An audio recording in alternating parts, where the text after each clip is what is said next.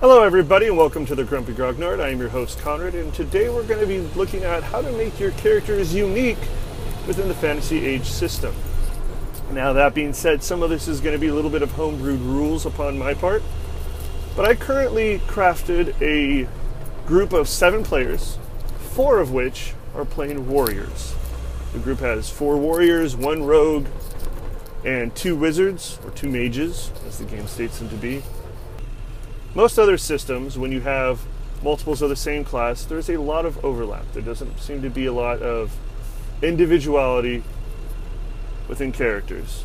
When they do this in Fantasy Age, they do it based off of the weapon style system. We currently have 2 players who are using the weapon and shield talent.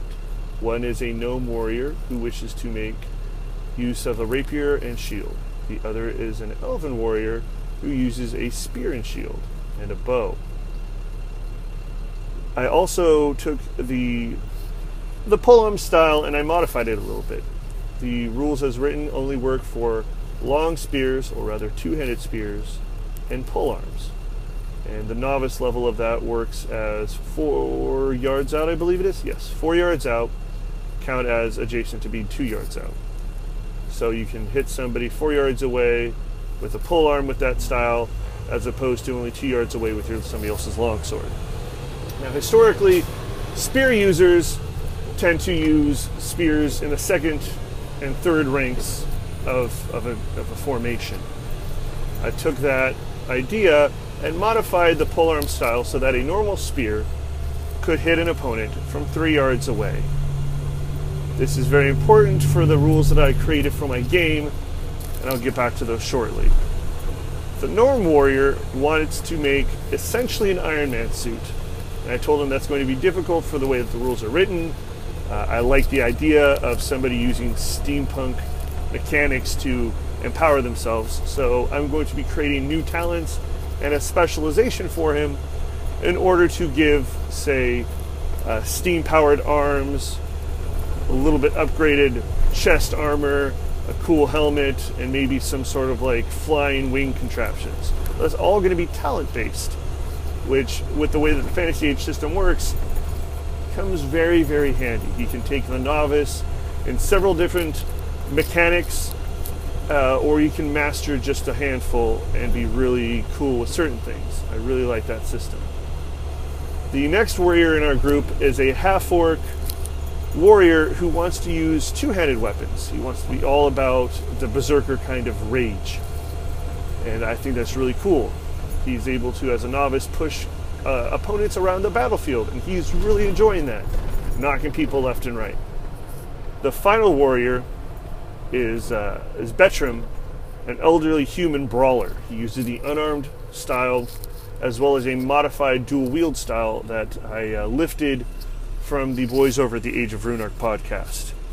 I have to give out huge shout outs to Chris, because until he explained the rules and we managed to clarify them a little bit on their website, ageofrunark.wordpress.com, I was a little bit confused on how it worked. But now that I've gotten the updated rules from him and we modified them together a little bit more, the rule system really, really works. He is able to swing twice in a round, do a little bit more damage than the other guys with his fists than they are, and genuinely he feels really cool.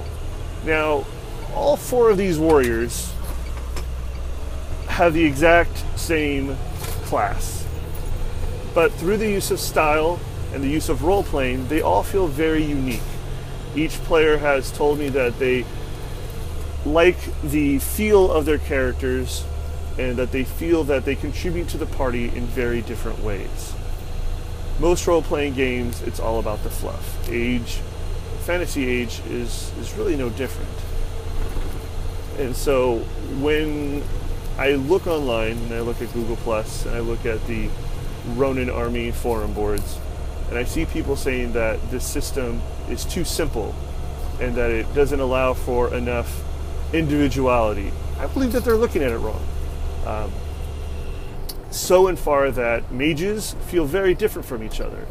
A fire heal mage feels different from a heal fate mage, who feels different from a heroics mage, and the fire mage feels different as a fire mage, as a fire earth mage, a fire shadow mage.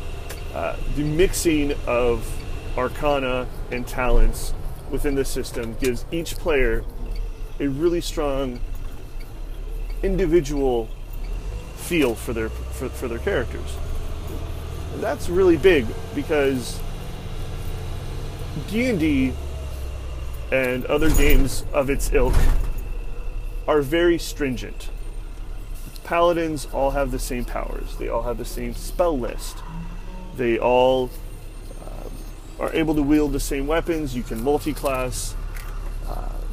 You can get different weapons, but in D&D, it is better to use a sword than a spear because there's more magical items for swords. It's a more iconic weapon. In our group, we have nobody in our fantasy age group who's actually wielding a longsword.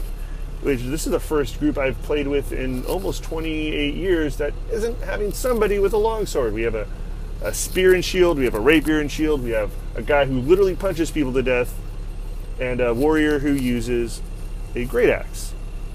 No longswords. This is the first time.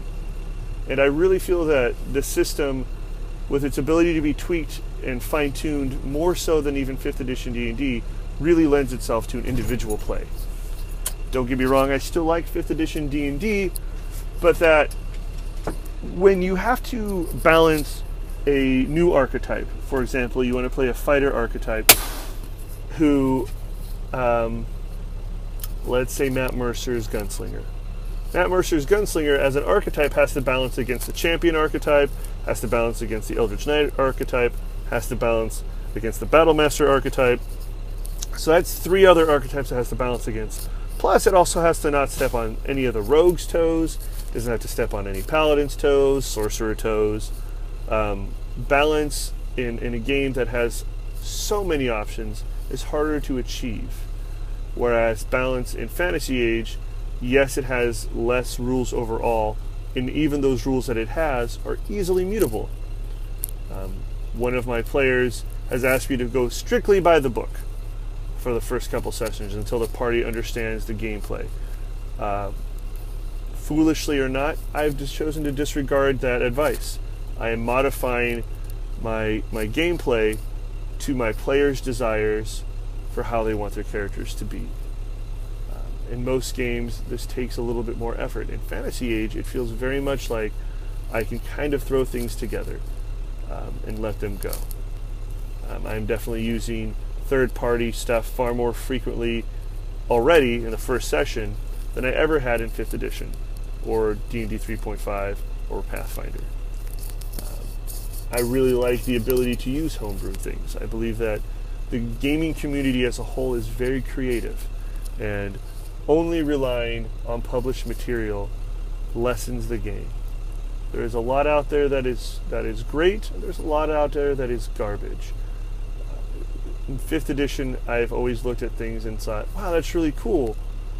I really like the idea of a witch hunter class. I've always liked the idea of a Shugenja.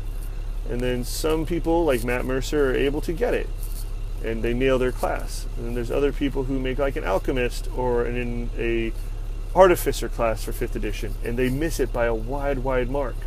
But nothing that I have seen on the Fantasy Age Wiki, the Fantasy Age Wikia, the Ronin Army forums, the Google Plus page, nothing I've seen strikes me as overly broken. The community, by and large, for this game is able to make things that seem way balanced and very fun and useful to use. And that's something I don't find very often in most games. Star Wars is an issue where people try to make super powerful Jedi. D&D, it's really easy to break the game. Pathfinder, it's incredibly easy to break the game. Fantasy Age feels like it's less. And granted, we've only had one session, but this one session has had a lot of homebrew stuff thrown into it. And the people who are not using homebrew things, for example, our 2-weapon fighter and our pistolier, currently don't feel any less cool than the people who are using a lot of homebrew rules, like our unarmed fighter and our Spear Maiden. So we'll see how it goes. I do believe that this system holds a lot of potential. I'll let you guys know more in the future. Thank you so much for listening, and have a great day.